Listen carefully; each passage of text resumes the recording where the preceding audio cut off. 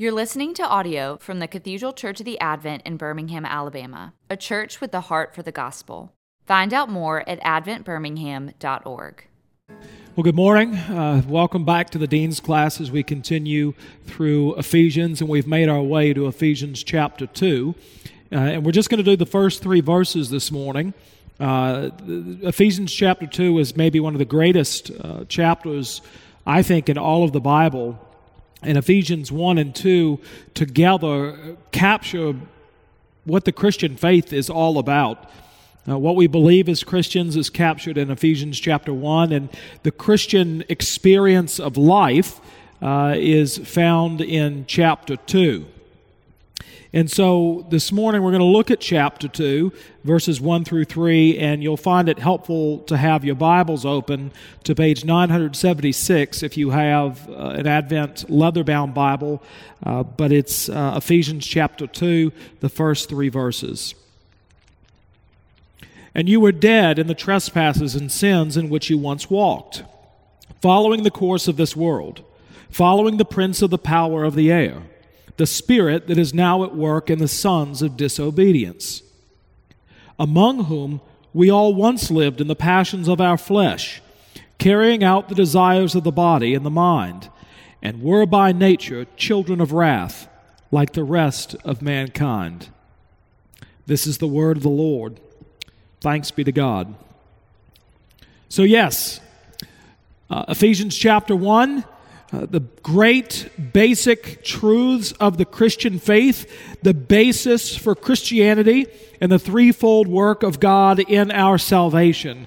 God the Father choosing us, God the Son redeeming us by the shedding of His blood, and the Holy Spirit sealing us and sealing to us the promises of God and Himself coming to dwell within us.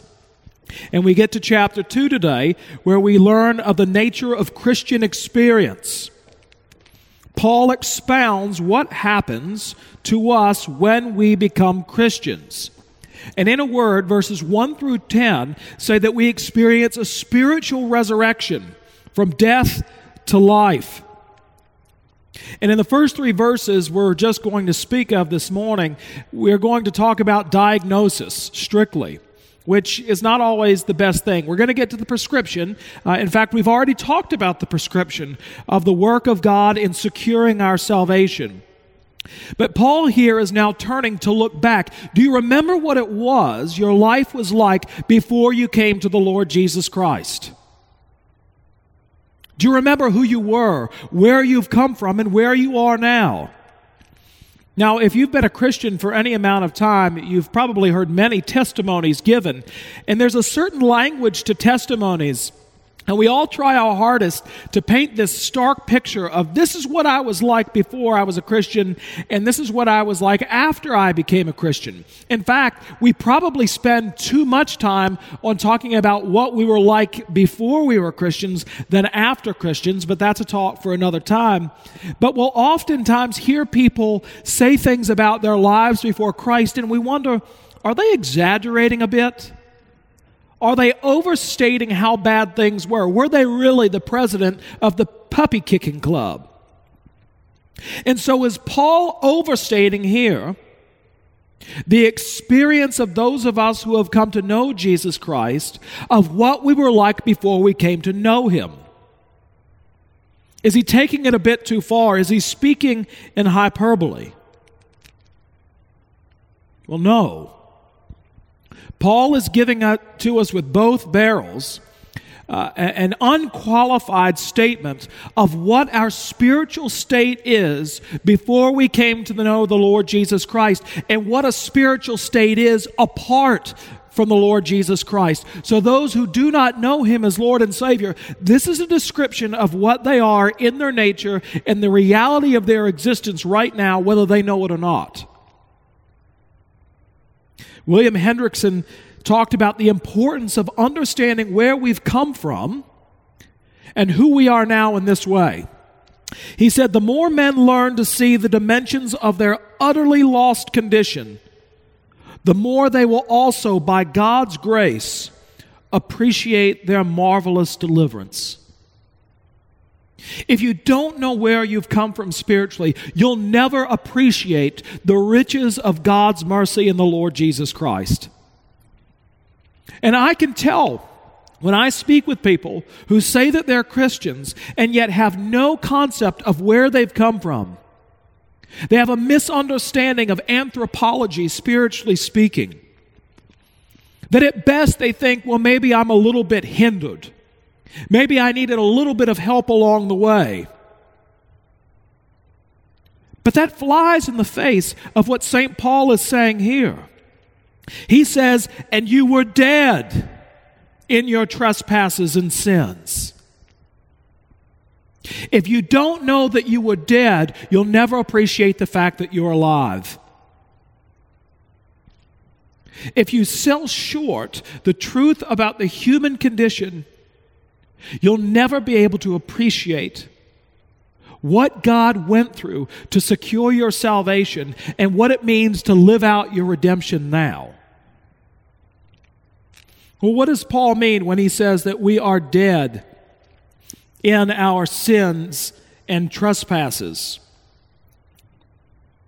Well, here he's saying that we are utterly and completely dead, spiritually speaking. Now, sometimes there's the thought that there are people who are seeking God. And in some sense, Paul acknowledges that when he talks about trespasses.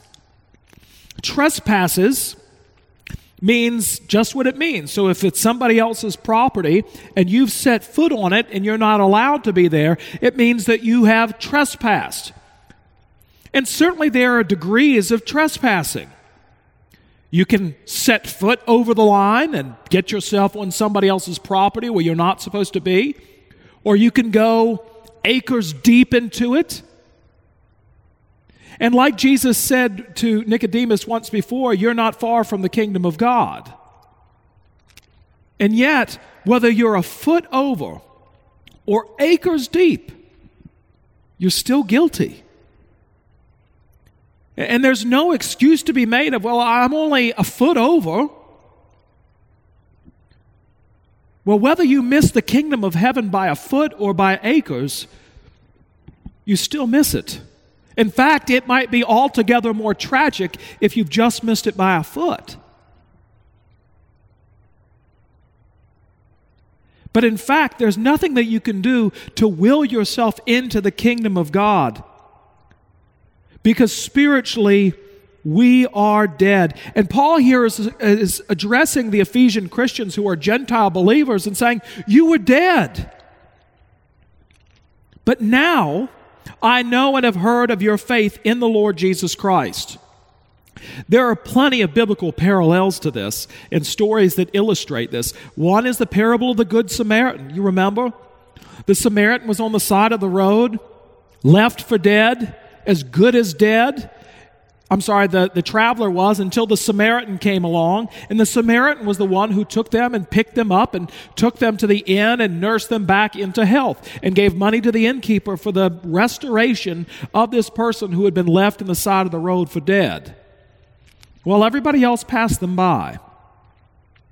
Now, often when we preach this, and it's fine to draw this from it, but to ask the question, are we reaching out to those who are in need? But I think the overarching narrative of that story, or the point that Jesus is trying to make, is not that we're the Good Samaritan, but that we're the man in the ditch, and Jesus himself is the Good Samaritan. And unless Jesus comes to you and intervenes and pulls you up out of that ditch, you're going to die. And not just die physically, but die eternally. Or if you were in church last week, which of course you weren't, we heard about Lazarus being raised from the dead. Now, Lazarus had been laid in the tomb for 4 days, so much so when Jesus said, roll away the stone, they said, you don't want to do that. I love how the King James Version puts it. He stinketh. But they roll away the stone, and if you go to the church there in Bethany today, the traditional site of where Lazarus was raised from the dead, you'll see this wonderful mosaic, and in this mosaic is Lazarus coming out all bandaged up, and down in the corner is a man holding his nose and going like this. The stench of death was upon him. But how is it that Lazarus came out of the tomb? Jesus said, Lazarus, come out. Lazarus didn't say, hey, I've been waiting on you. I was dead, but I willed myself back to life. I thought really long and hard about what my options were, and I realized I just needed to get up and get out of the tomb. It wasn't until God's creative word is spoken into the heart of an unbeliever that faith springs forth and we're made alive in the Lord Jesus Christ. Until Jesus says, you come out. You're dead. Because when he speaks of this, it's not just the bad deeds that we do that account for our sins, although they are those things. But in fact, it's a condition that we find ourselves in. And so the default spiritual state of fallen humanity is dead. Dead from reality. Certainly dead to the Lord Jesus Christ, dead to God's word, dead to anything that has to do with God. Here's how Paul puts it in 1 Corinthians chapter 2, verse 14. The natural person does not accept the things of the Spirit of God, for they are folly to him, and he is not able to understand them because they are spiritually discerned. The spiritual person judges all things, but is himself to be judged by no one. For who has understood the mind of the Lord so as to instruct him? But we have the mind of Christ. If you're spiritually dead, you can listen to the Word of God. You can sit under faithful Bible teaching for years and yet still not understand a word that the preacher is saying. I used the illustration last week of William Wilberforce taking William Pitt the Younger, the prime minister at the time in England in the latter part of the 19th century, to hear Richard Cecil preach. And Wilberforce said that Cecil was masterful and that he was so moved that he found himself weeping in the pew along with many other people who were there in Bedford Row listening to Richard Cecil preach that Sunday. And on the way out, he asked Pitt, well, what do you think of that? And Pitt said, I've never heard such nonsense in my life. I didn't understand a word that Richard Cecil was saying. Wilberforce was moved to tears because he was listening with spiritual ears, where William Pitt the Younger didn't have the ears to hear. He was dead. Not simply hindered, but dead and sealed in a spiritual tomb. And here Paul says that this is the condition in which you once walked. This is the situation that you were once in. And if you're a believer in the Lord Jesus Christ and His Spirit dwells within you, you know that to be all too true. In fact, your understanding of sin has become more acute since you've become a believer in Jesus Christ. And Paul reminds them, do you remember that? Do you remember what it was like before God intervened in your heart, in your life, to bring Him to you, to bring you to Him? Because this is how you once walked, like the living dead, like spiritual zombies. And how did you know where to go before you knew the Lord Jesus Christ? Well, here was your compass. Here were your life instructions. You followed the course of this world. You sort of put your finger up and tried to discern, where is the world going? And we all fall into this trap where we feel immense peer pressure from people to go the way of the world.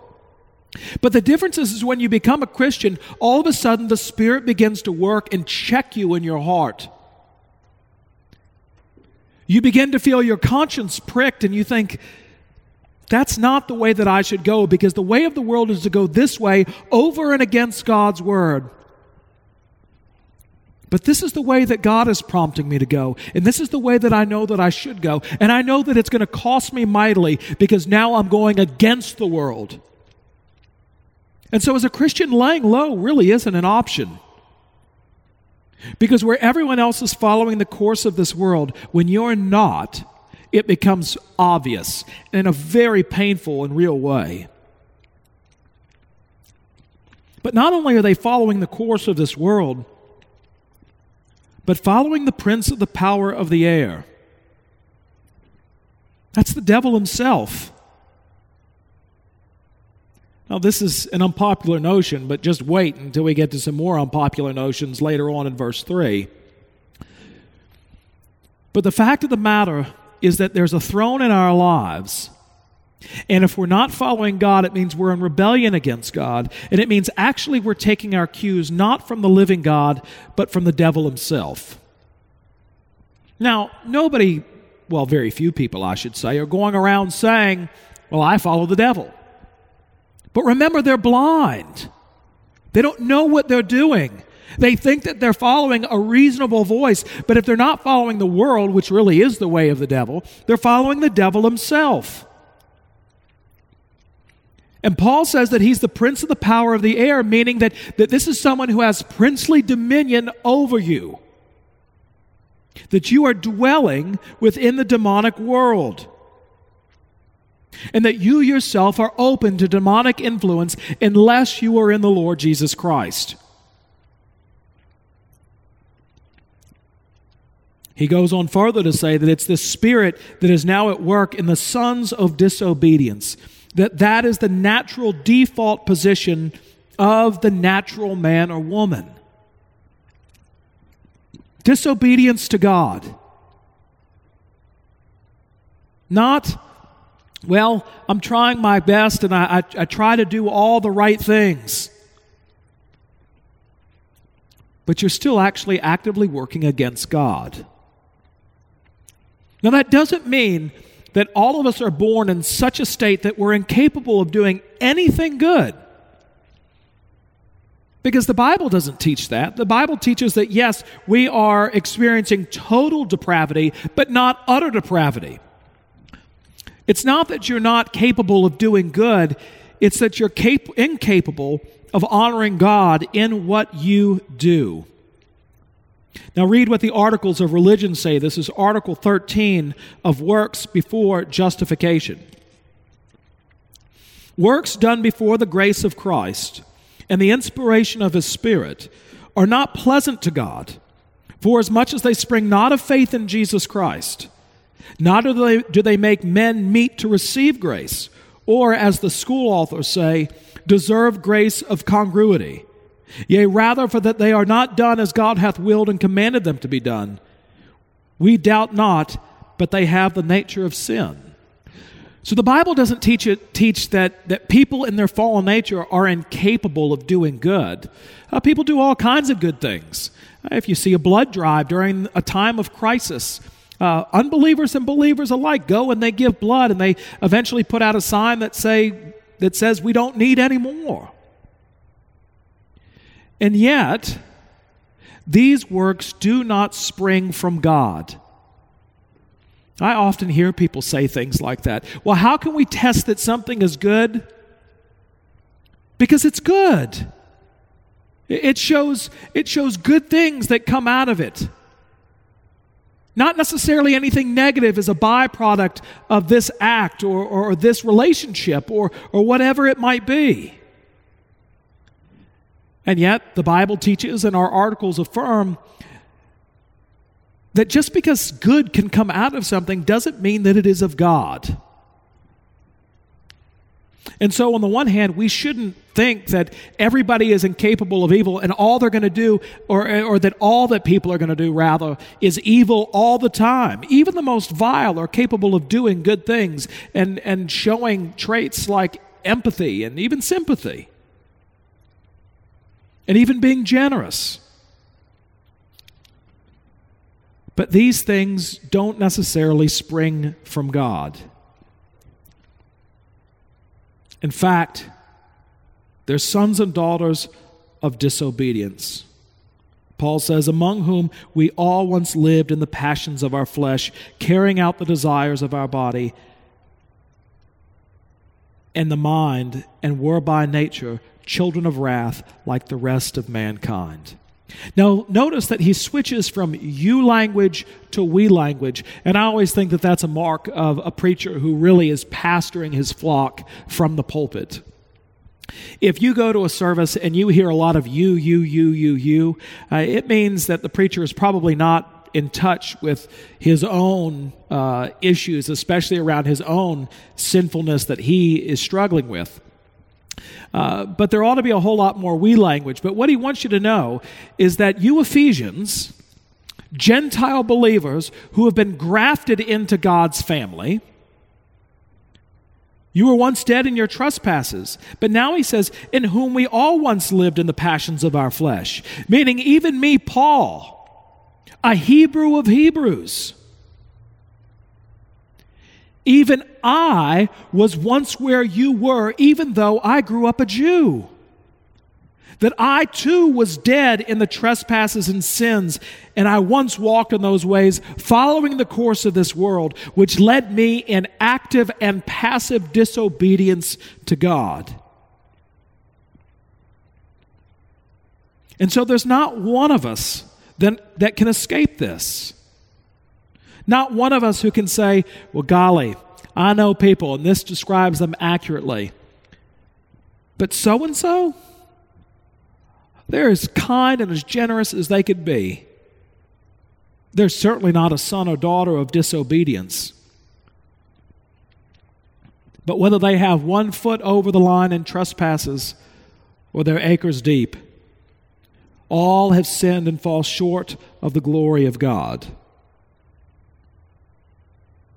This diagnosis that Paul is making is a diagnosis of every single one of us without exception. So there's no those people. It's all of us in the same boat, in need of God's intervention and His saving grace. We all once lived in the passions of our flesh, carrying out the desires of the body and the mind. Now, anytime you see the word flesh in the New Testament, it really means the sinful nature.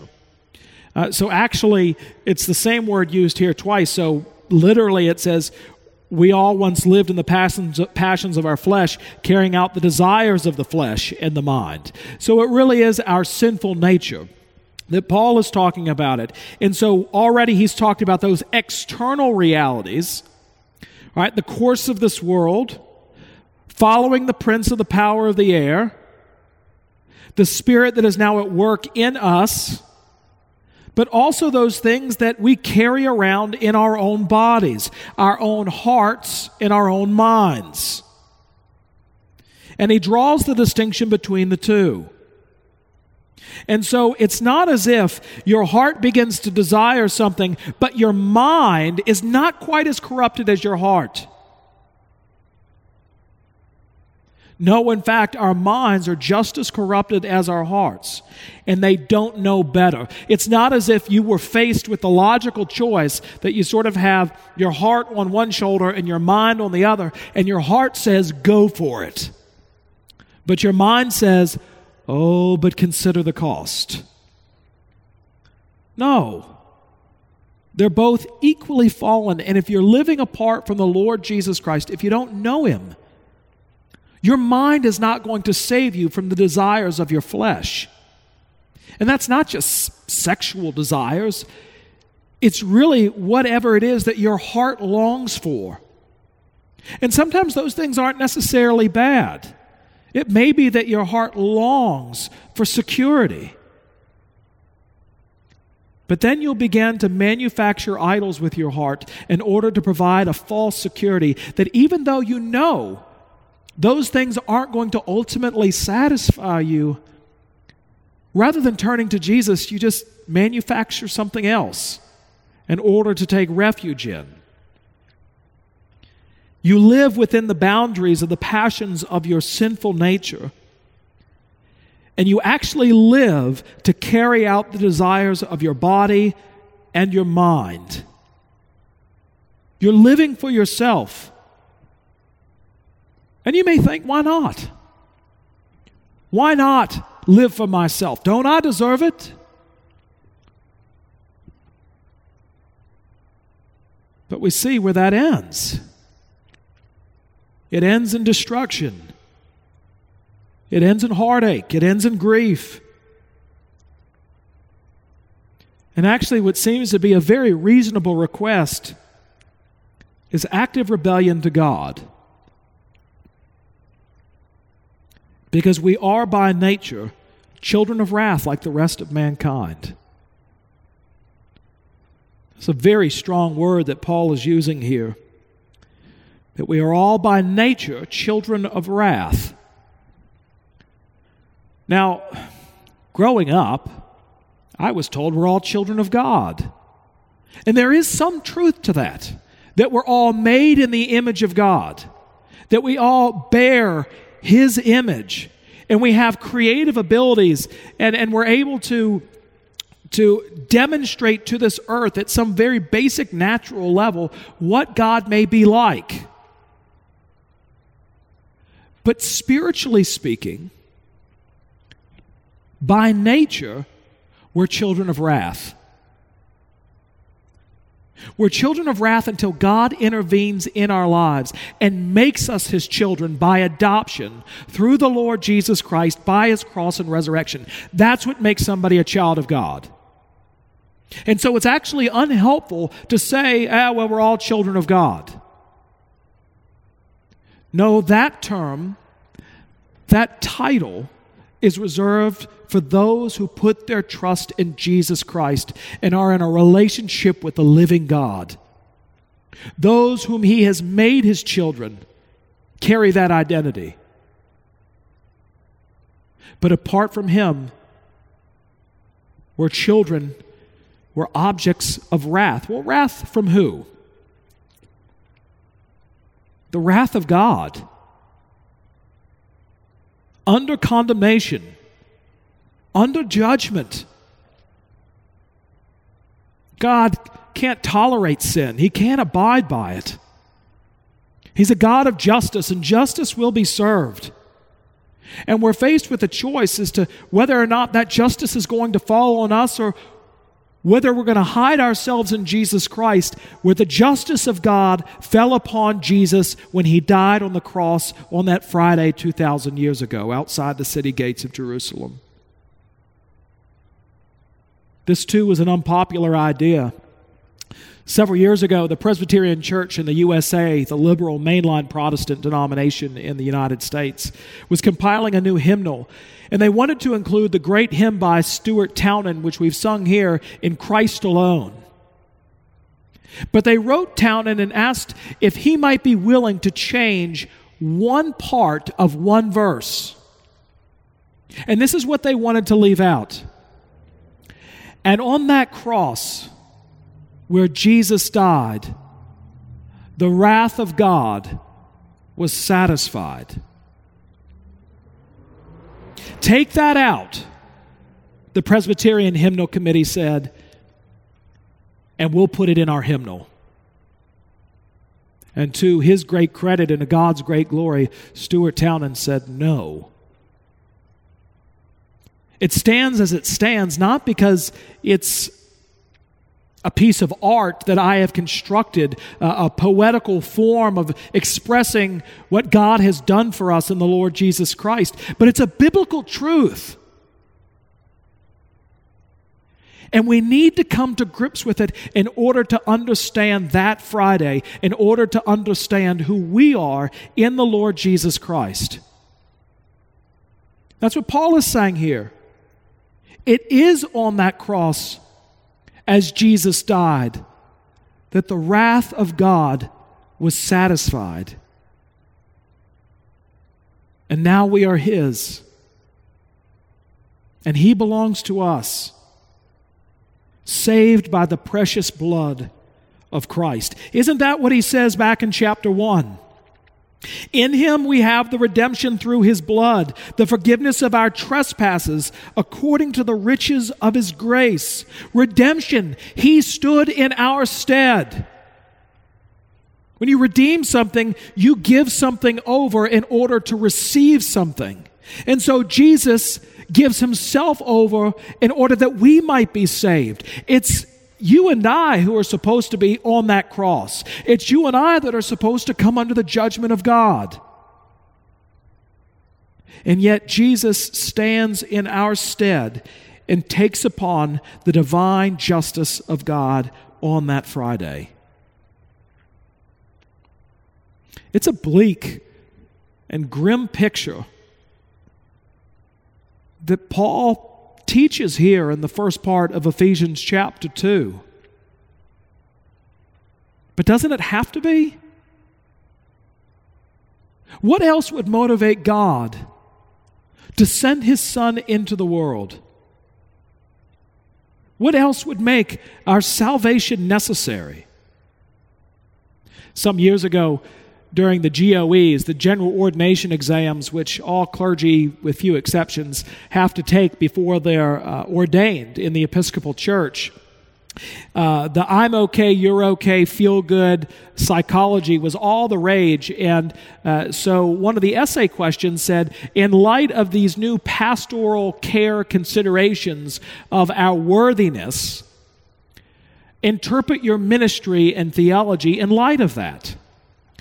And rather than writing an essay, one student drew a cartoon, and on the bottom of the cartoon, he had a stick figure standing on the ground looking up at a stick figure nailed to a cross. And from the stick figure of the cross, he had created a bubble, and on that bubble, he had this stick figure upon the cross saying to the man on the ground, if I'm okay and you're okay, then what am I doing up here? If you and I are just okay and need just a little bit of help, then why in the world did Jesus die? Now, rather than just leave it there, I hope you do feel the reality of sin in your own life and where it is that you once came from and where it is that you are now going. And if you're sitting there thinking right now, I think what you have just said is a ton of malarkey, then you may not be a regenerate Christian.